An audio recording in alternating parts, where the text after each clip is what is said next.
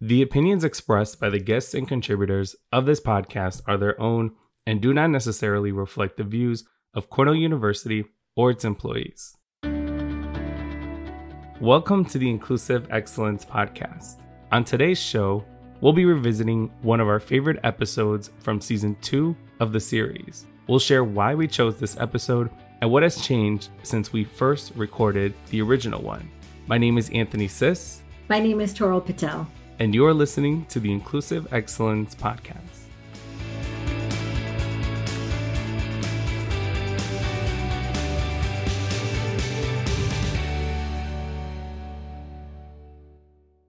Hey, Tora, how's it going?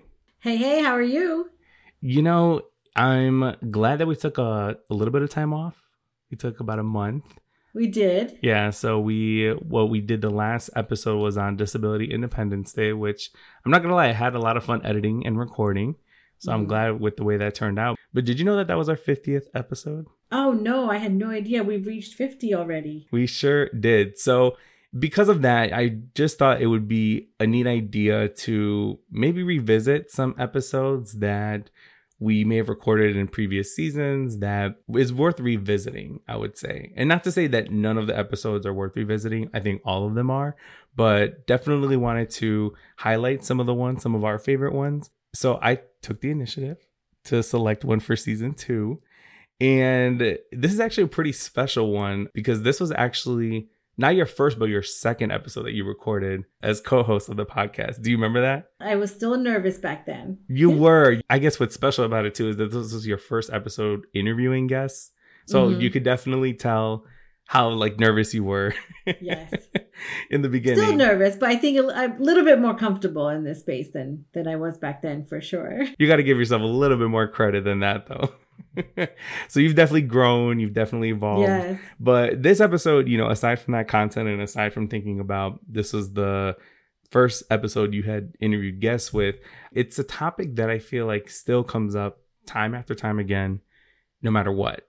And so the topic was on imposter syndrome. And in season 2, we interviewed 2 colleagues of ours here at Cornell to talk about this topic. And both of them were women of color, Jen Micah and Jess Crom. Jess Crom, who is no longer working at Cornell, but we send a lot of love. And I just think it's worth revisiting to talk about. So let's dive deeper into it. Yeah? Yeah, definitely. So episode 14 is Am I Good Enough? Overcoming the Imposter Within. And I love this episode. So first and foremost, it's 2 women of color. And I think there's something unique about that experience to talk about imposter and feeling like an imposter in certain spaces as a woman of color. So I just think that intersection of identities is so crucial to really highlight and elevate.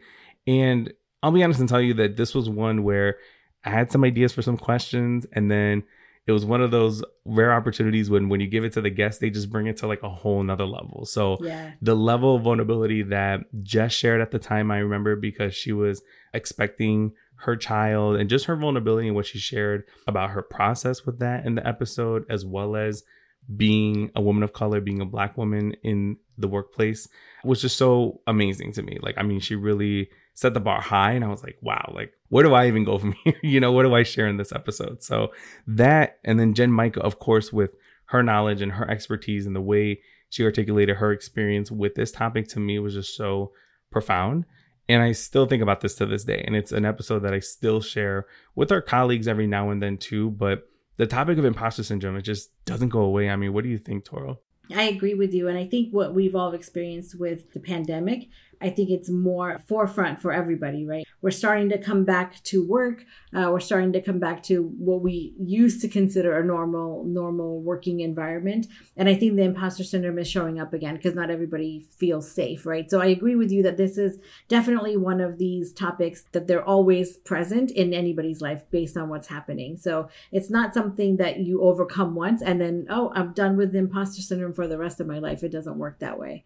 So I agree. That was also one of my favorite episodes that we've ever done as well. I know you mentioned earlier that we had 2 women of color, but I also want to point out that we had 4 individuals of color talking about the imposter syndrome as well. Yeah, I mean, it's so true. I mean, like I said, it's just one of those episodes where I listen to it and I'm just like, wow, they just shared so much about themselves in that episode. And I just I'm really thankful for Jen and for Jess, who set that bar really high. And so, Toro, I have a question for you, because this is also, like I said, your first episode where you interviewed guests. Mm-hmm. So when you listen to this episode again, what were some kind of thoughts, reflections about your own growing, your own experience? I think the way I described it earlier is that I was nervous, right? Mm-hmm. But I think probably another way to describe that was that I was probably right in the midst of feeling the imposter syndrome right as I was recording that episode. Because I was so nervous, it's not something that I felt comfortable in at the time. So I was probably experiencing it as we were talking about it. And now that like we've had this, a couple of years to kind of look back on it, I realized that the reason I described it as being nervous, but I was actually feeling the imposter syndrome right then and there as we were recording. And so since then, I do agree with you that I'm not as nervous as I used to be in terms of recording. I think it still takes something out of me to kind of be in this space. And that will always be the case just because it's not a comfort area for me. But I think I've come to the other side that it's probably more than one thing. It's not just being in front of the microphone, but it's also I'm more comfortable being vulnerable. And I don't even know, in front of thousands of people who might be listening to this podcast, right? I'm more comfortable in that space. And so I think this is definitely an imposter syndrome that I'm overcoming. And I think it'll probably be an overcoming will be the right word for as long as I continue to be a co-host. It's something that I will constantly have to overcome. Mm-hmm. I will never be at the same comfort level as maybe you or others who have done this kind of work before. So I think it'll be a constant feeling for me, but I'm definitely in a much better place in terms of my comfort level than I was back then. Yeah. I honestly can't even think of a better way to describe imposter syndrome, honestly. So I say, let's just get to it. And we hope that you enjoy revisiting this episode of Am I Good Enough? Overcoming the Imposter Within.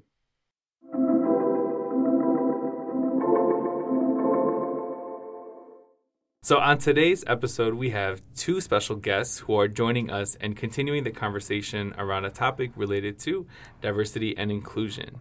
In our last episode, you may have remembered that we talked about the topic of imposter syndrome in terms of what it means, our experiences with this concept with Toro and I, and also how it has impacted and shaped us in terms of the workplace. And so we're extremely excited to talk more about this topic with our guests, Jennifer Micah and Jessica Crum, on today's episode.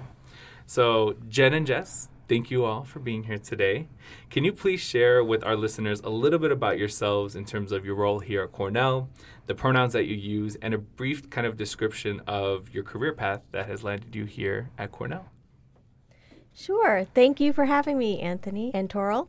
This is Jen, and I go by she, her, hers, and I am the Director of Diversity and Inclusion for the Charles H. Dyson School of Applied Economics and Management and the Cornell S.C. Johnson College of Business.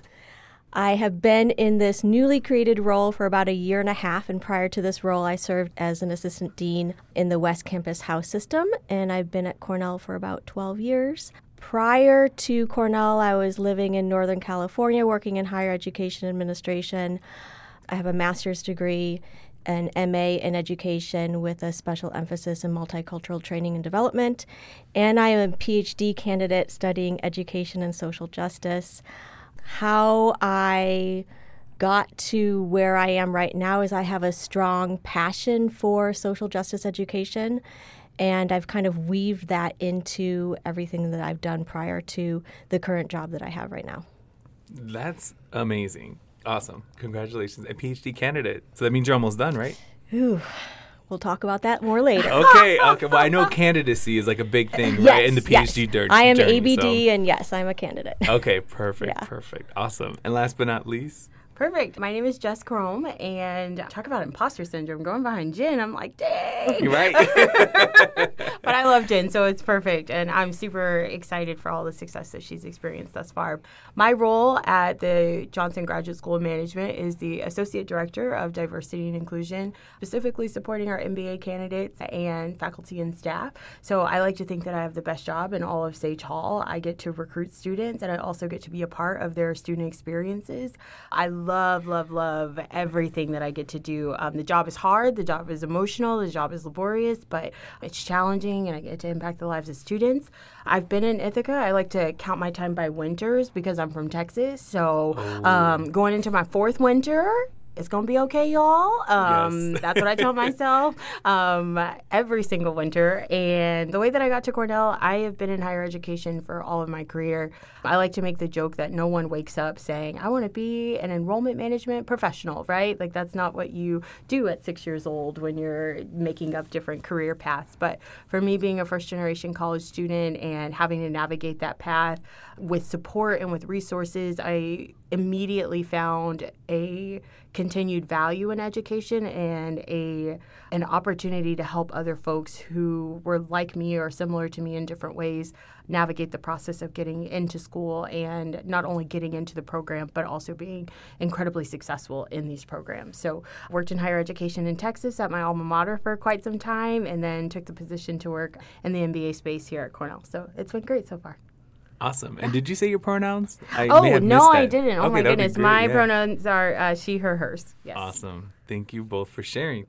So before we get started on this conversation of imposter syndrome, I do have a question of the day for all of us to answer. So now that we've been all formally introduced to the listeners, we're all going to answer this next question. So it's a tradition that we do for every podcast episode, and nobody knows what the question is other than the person who creates the question or brings up the question. So in that case, it's me again, but next time it'll be Toro, and then I won't know what the question of the day will be. So the question is, name a recent success or accomplishment that you take ownership of, and what made it so successful. I think this is a really good question, especially in the context of imposter syndrome. Sometimes when we experience imposter syndrome, we don't, or it's a hard or difficult thing, rather, for us to take ownership of something that we actually put a lot of effort in. So I'll go first, actually, because mine was fairly recent. So I just did a presentation in Miami about developing a diversity, equity, and inclusion training strategy. And the topic was something that this organization I used to be a part of in Miami when I lived there. I was asked to present on this topic at this summit that they host every year. And so particularly with this topic, I was so stressed out about it that I really didn't put all of the components of putting the presentation together till I want to say 2 or 3 days before I actually had to do the presentation. Now, mind you, I also had my work responsibilities and I had other things to do. So I found it very difficult to just sit down and dedicate time to putting this presentation together, because I felt like it wasn't so much that I didn't know what to say. I just felt like I wasn't competent enough to be able to speak on this topic. And so that was the biggest challenge for me. And I actually expressed this to the organizers afterwards, that it was something that I just could not get over. I could not get over the fact that, like, here I am presenting on this particular topic. I just started this role where I'm doing something similar, right, in terms of helping develop trainings and understand what strategic thinking towards looking at trainings could look like around diversity, equity, and inclusion. And I told him about it afterwards, but literally the first thing he said when he saw me and I was about to say this comment was, he's like, the fact that I opened the door, everyone had their phones out taking pictures of the very last slide that you had on your presentation, clearly says something about the content and about what the people really took away from that particular presentation. Nonetheless, I still felt it throughout the entire presentation. But the fact that he then also told me, one of the organizers told me, there were senior level folks, executives in that space. It was just this whole sense of like, wow, completely from imposter syndrome to now feeling like, oh my goodness, I own this. Yeah. This is something I can actually speak on. I felt confident about it afterwards. It's something that I'm like, okay, I just need to now sit with it and say, like, that's something I overcame. And that was a successful presentation that I did. That's awesome. Yeah. That's great. Mm-hmm. Yeah. So this one is a little bit personal for me. So as y'all know, I'm pregnant, and I'm super, super excited to be a mom.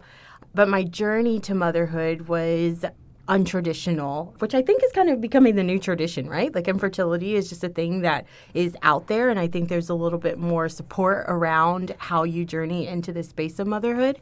So for myself and for my husband, we were able to successfully navigate the IVF process, which is incredibly, I mean, it's emotional. I mean, that is it's emotional, it's heavy, it's expensive, it's all of these things. Is it going to work? Is it not going to work? Is this my last chance? All of these things, right? And I feel like I most struggled with imposter syndrome in my identity as a woman. do I really count because I haven't been able to have a baby? All of these different things. And when we successfully navigated IVF and we found out we were pregnant, I still struggled with this identity of, did I cheat? Like, is this not the right way to navigate this? Or, I just had a lot of really crazy thoughts in my head. And over the last couple of weeks, as I've shared this pregnancy with so many people, I have been completely amazed and entirely blessed by so many people who have just celebrated this pregnancy alongside myself and my husband. And I think that's the biggest piece of support that comes with imposter syndrome, is seeing all the people who celebrate you as you try to journey through what you believe is not what you believe to be inadequate, right? So for me, over the past couple of weeks, everyone's just like, oh my gosh, you're showing, or it's pictures, how are you feeling? Everyone checking up on me and on us. And I would say in the past couple of months, I've really leaned into this, the truth, my truth, walking in my truth, that yes, I am a mother. It doesn't matter how it happened. It doesn't matter when it happened.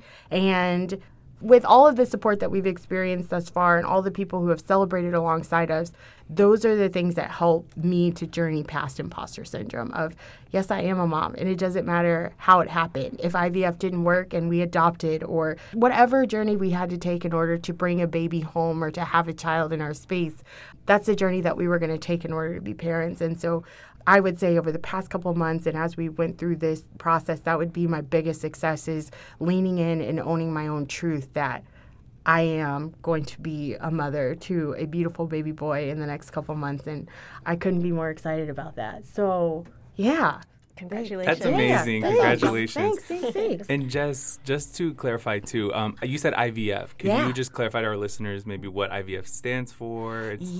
So I'm not a doctor, and I'm going to be honest, throughout this entire process, they kept throwing all of these letters at us, all of this, medical mumbo jumbo. So essentially what we did was, I was on medication for quite some time, took all the shots, all that good stuff, and essentially the doctor will go in, got my eggs, all of my eggs that were viable, my husband's semen, put those together outside of our bodies, and then put the fertilized egg back into me. So that's the IVF process. Maybe that's a little too graphic. I don't know if that's what y'all signed up for. I mean, thank you for sharing the process. I was just wondering if you could just let people know what it stands for. Yeah, IVF is in vitro fertilization. There you go. My bad.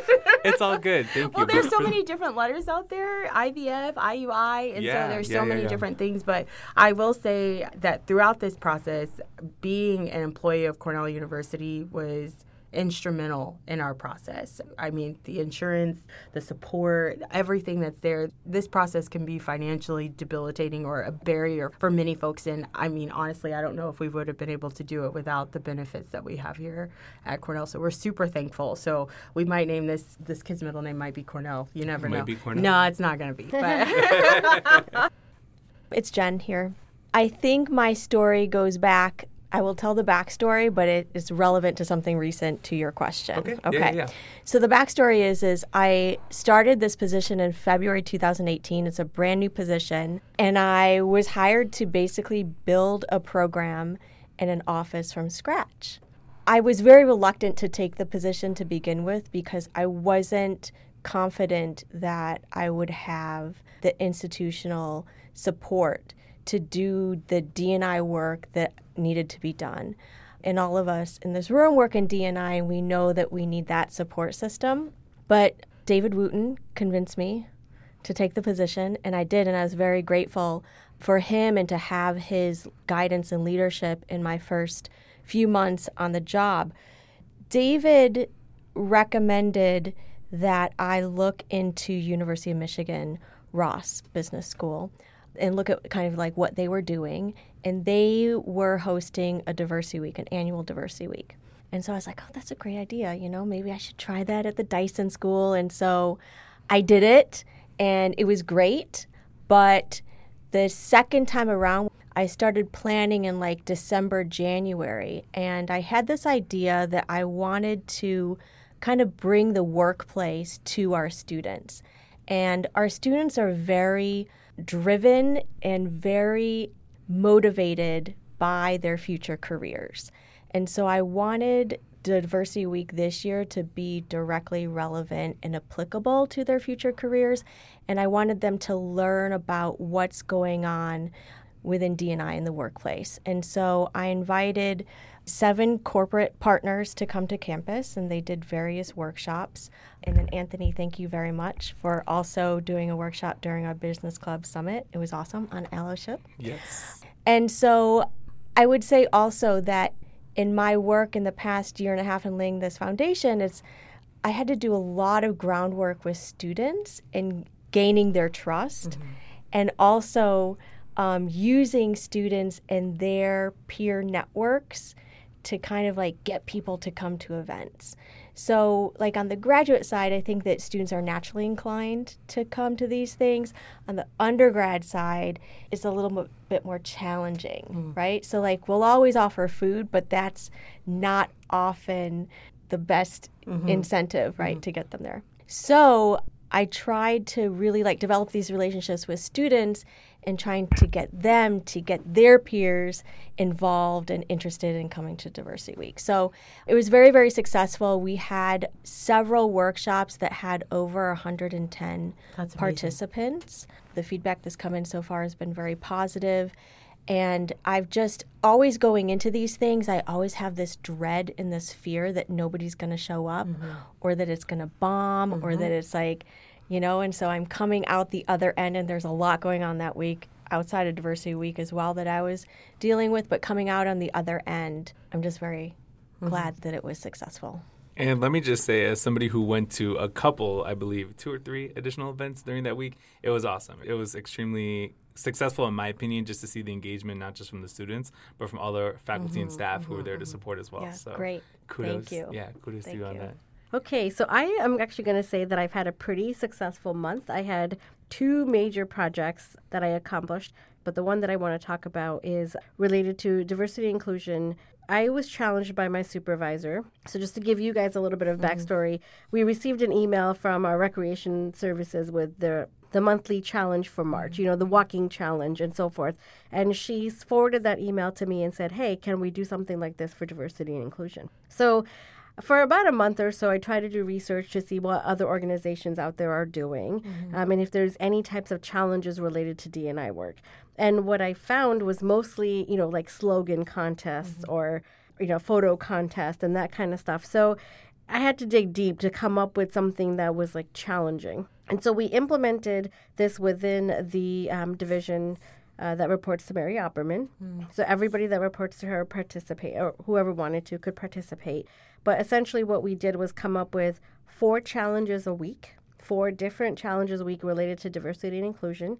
So each member had to form a team. So you can form teams up to 4 or 5 people, and everybody on the team had to complete 2 of the 4 challenges. And so they would receive an email Monday morning with the challenges of the week. They have to complete the challenges, submit a survey at the end of the week. Then the following Monday, they get 4 new challenges. And so we did this for an entire month. And every week we picked a winner. But it was a great way for team building is 1, but 2 is learn about all of the resources we have here on campus. Also put them out of their comfort zone in terms of D&I work. So it was just a great opportunity for people to learn outside of a classroom setting. And so it was very, very successful. We had over 100 participants in the challenge, 26 different teams. And so I just felt very proud of it. It was something completely different. Nobody has ever done that kind of stuff before. So it's just something that I'm very proud of. And I believe it was very successful. It definitely was, as somebody who can great. attest to your work. Yes. Awesome. Well, thank you all for answering the question of the day. Yeah. And now I'm going to hand it over to Toral to introduce our conversation specifically about imposter syndrome.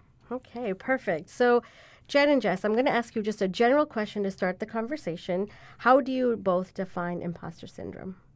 I think for me, it's just not feeling like you're good enough. Like anytime you walk into a space and you feel like you instantly start comparing yourself to everyone in the room, or you instantly start finding a way in which to measure how you are not good enough in some capacity, right? And imposter syndrome for me has looked very different in a variety of different settings, right? And I think it can show up in places that you least expect it, right? Like places where you thought that you would be 100% comfortable. I mean, even right now, when I think about like, oh my gosh, like all of these successful things that you just talked about, imposter syndrome, my answer wasn't good enough talking about being a mom. You know what I mean? So I think that it can show up when you least expect it, and it definitely can.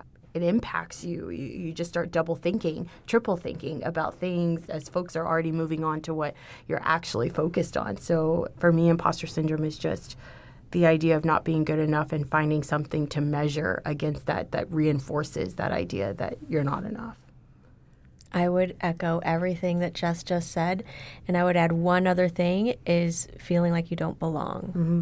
So on the last episode, Anthony and I discussed both personal and professional experiences of imposter syndrome. So what are some of the challenges that you've either heard, witnessed, or experienced when it comes to overcoming or acknowledging imposter syndrome? Back to my PhD. So tough. So I am doing my PhD for myself. I'm not really doing it for a future career. I don't want to be an academic, and I actually know that I definitely don't want to be an academic after doing my PhD. I like doing research, but I like doing research on my own terms, and I don't want to go on the tenure track and be a professor. So it's really for myself, and I had looked around for about a decade for a program that was focused on social justice education. There's one in the United States at UMass Amherst, and you have to study there, and I'm just not in a position where I can not work full-time and move. And so I had kind of given up on that idea, and then I found out about my graduate program, which is through Lancaster University in the United Kingdom, in their PhD program in education and social justice. And so I jumped on it. I went through my coursework. My cohort is from all over the world. There's lawyers, there's people working in NGOs, higher ed folks, social workers, K through 12. So there's, a bunch of us doing a lot of different things. And it was a very supportive group. And then once I passed my equivalent to the A exam and I became ABD, I'm like all alone. And I have this narrative going through my mind like, oh my gosh, I can't do this. Like, I cannot do this. So I've written my first 3 chapters. I have 3 more to go. I collected my data 2 years ago. I've been sitting on my data for 2 years and just not like being paralyzed, like not being able to actually move forward in this. So I had this heart-to-heart with my advisor at the beginning of this semester because I wanted to take time off. And he was like, look, if you really want to finish and get this done, you need to continue on and do it. Because if you take time off, there's a chance that you might not come back to it. So here I am. I'm doing it. I took a class here at Cornell. Cornell, by the way, offers a lot of awesome classes for free. I took a class on Atlas TI, which is a qualitative data software tool that you use to help with coding your data. I have 200 transcribed pages, single-space pages from my focus group interviews, and so it's overwhelming. It's a lot of data.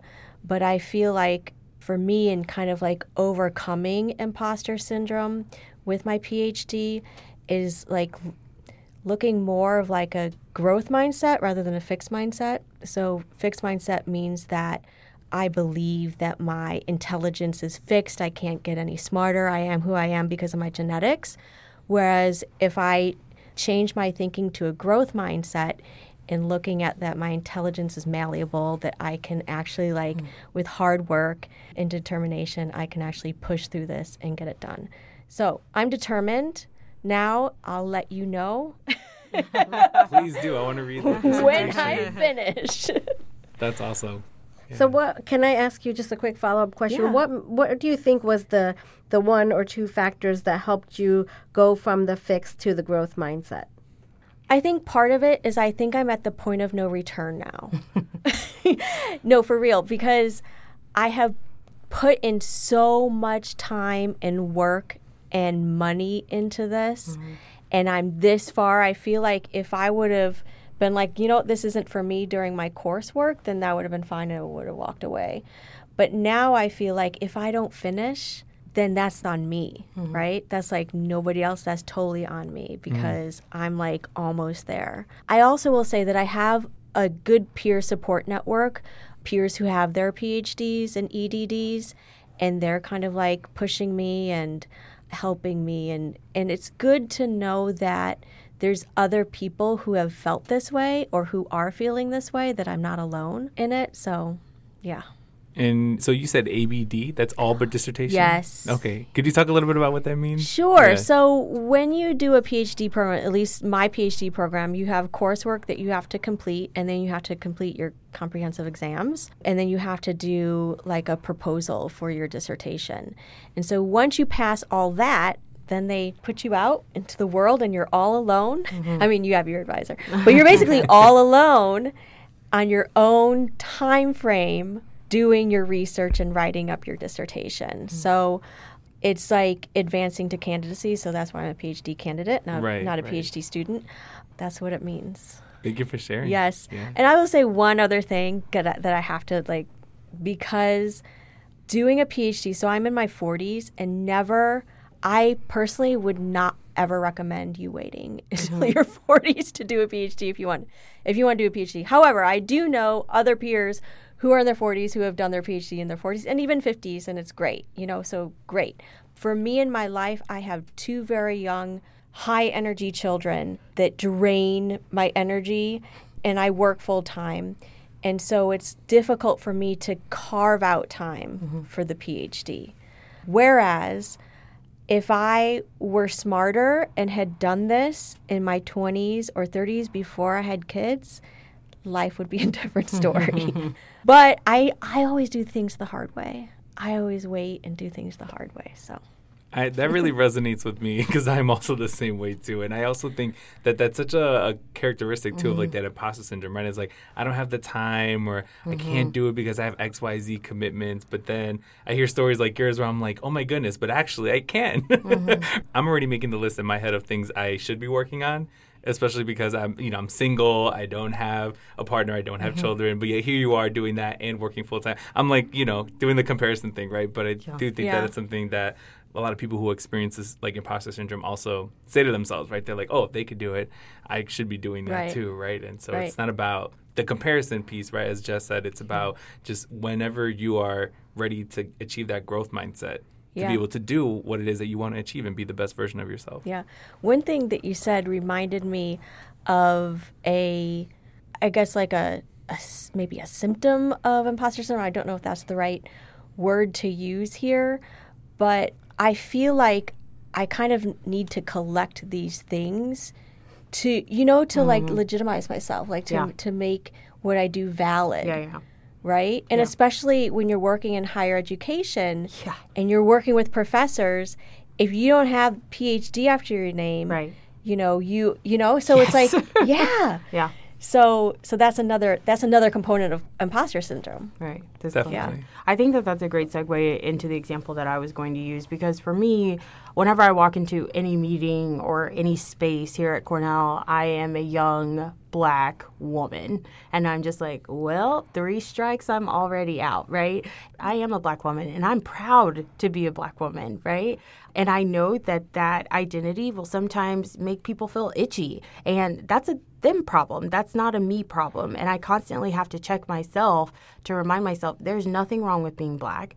There's nothing wrong with being a woman. There's nothing wrong with being young. There's nothing wrong with not having a master's yet, right? If I can name it, if I can call it out and start to speak my own truth and reaffirm who I am. I mean, even in that moment of saying those things, I'm like, yes, I am proud to be a Black woman working in this space and doing what it is that I'm able to do. And I think that's the every day or every moment or every hour step that I have to take in order to overcome some of the itchy situations that exist in culture and in our society today of I can't lose pride in who I am because it makes someone else uncomfortable, because that's when we take 5 steps backwards. As I think about imposter syndrome, I come from Texas, and so there's already that stigma of I'm slow because I'm from the South, and I'm just like, I'm from Houston, which is the biggest, 4th biggest city in the United States, you know what I mean? So I don't have a horse, and, and that's okay, right? But for me, I would use this example of coming into the Johnson School and supporting MBA candidates. I have a Bachelor's of Science in Education. I've always been passionate about education and helping others, and that's one of my strengths, is being able to amplify the talent that I see in other people and being encouraging to them. But at the same time, I struggle with that every single day of encouraging myself and reminding myself that I am just as qualified as the person with the PhD sitting next to me to support students, right? And the way in which I combat that every day is I sit in meetings with people who have had incredibly impressive careers or have all of these letters behind their names because they are incredibly educated, is to tap into my board of directors. These are my friends and my squad of people who remind me of all of the great things that I have accomplished. And I think it's really important to have a close group of friends or support system or mentors or sponsors that continually remind you that you are equipped to be in those spaces. And I had a really good friend remind me of, like, well, Cornell makes mistakes, but they don't make mistakes that often. And do you think that you would be in this position if you weren't able? And do you think that you would continue to excel in your career, advance in your career, if you weren't equipped to do what you were doing? And that sometimes I have to lean back into that and trust what folks are telling me, because if you leave it to me, I will outthink what they're saying or double think or triple think that I'm not good enough. And there are moments where, Jen is working on her PhD and I look at her with so much admiration. I'm like, this woman is killing it. She is killing it. She's a mom. She's got kids. She's got a partner. She's doing diversity work. She started this diversity work on her own, like is shaping. And this is hard work that we do every day. Working in the diversity, equity, and inclusion space in and of itself is hard work. Absolutely. It's hard. Very It's much. hard and it's very messy. It's so messy, and you have to walk on eggshells. And to the point that Jen made earlier, you are constantly defending what you know to be true to folks who are looking for quantitative data and want to know the numbers and want you to prove what it is that you already know. And in this space, it's really hard to do that because a lot of the work that we do is very much so qualitative. It's relational. It's all of the things that don't really fit well with quote unquote like science or real life tangible success stories, right? Like you can't it's very hard to measure the success of D&I, but it's very easy to measure the success of admissions or career or student services. How many students are you matriculating or yielding? How many students are getting jobs? How many students are graduating? You can pull that data all year long, but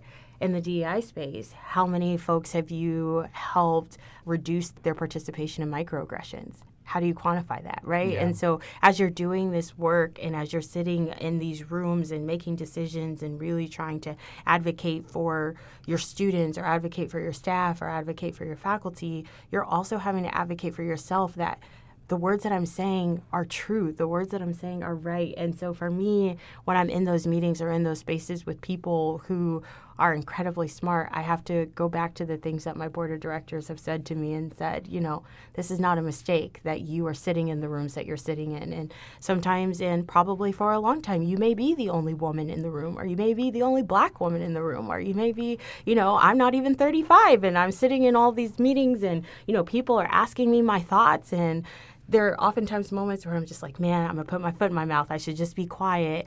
But that's not who I am, right? Like, I am very vocal. Jen knows this. I am very much so. I oftentimes have to apologize or send a note after a meeting of, really sorry about that. Sorry to be so passionate. Oftentimes a trick that I use before I go into a meeting where I am instantly intimidated by who is in the meeting or what we're going to discuss is to send a note to my board of directors or to look over the things that they've already told me of, like, and remind myself, power pose to a certain extent of, I've got this. And I think that's hard work in and of itself. Like, there are some people who just walk into meetings and they know that they're supposed to be there. They don't have to think about preparing to be in a space. But that's not a luxury that I have in this moment. I aspire to be able to walk into spaces and be very confident. But right now, I am stretching a muscle that I know is essential for me right now in order to do the things that I want to do in the future. So what is something that you would want staff at Cornell to know about in regards to working here who may be experiencing imposter syndrome? You are not alone. Yeah, you're not alone. You're not alone. I think It's important to be as inclusive as possible, right? I think it's very important to be intentional about language because oftentimes we mess up without even thinking something, right? Like as we speak, I think sometimes that we put folks in cages or boxes without even intending to do so, right? And I think it's just be as inclusive as possible because you don't know how similar your story could be to the person sitting next to you. And one thing that Cynthia Saunders Cheatham and Lynn Wooten said when we did an event at Johnson, both black women in leadership within the College of Business here at Cornell. And something that said that resonated with me is, well, if you're a black woman in the room, they're going to look at you anyway, so you might as well give them something to look at. And I was just like, yes, all the snaps, but don't edit this out. And so I think in that moment where you see folks who who you can connect to in a variety of different ways when they say things like that, well, they're going to be looking at you anyway, so give them something to look at.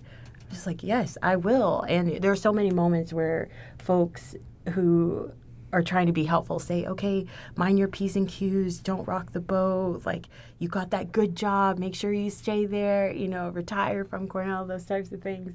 I'm making a little bit of a joke about my grandma. I'm like, you've got this great job, make sure that you do well. I love you, Granny, if you listen to this.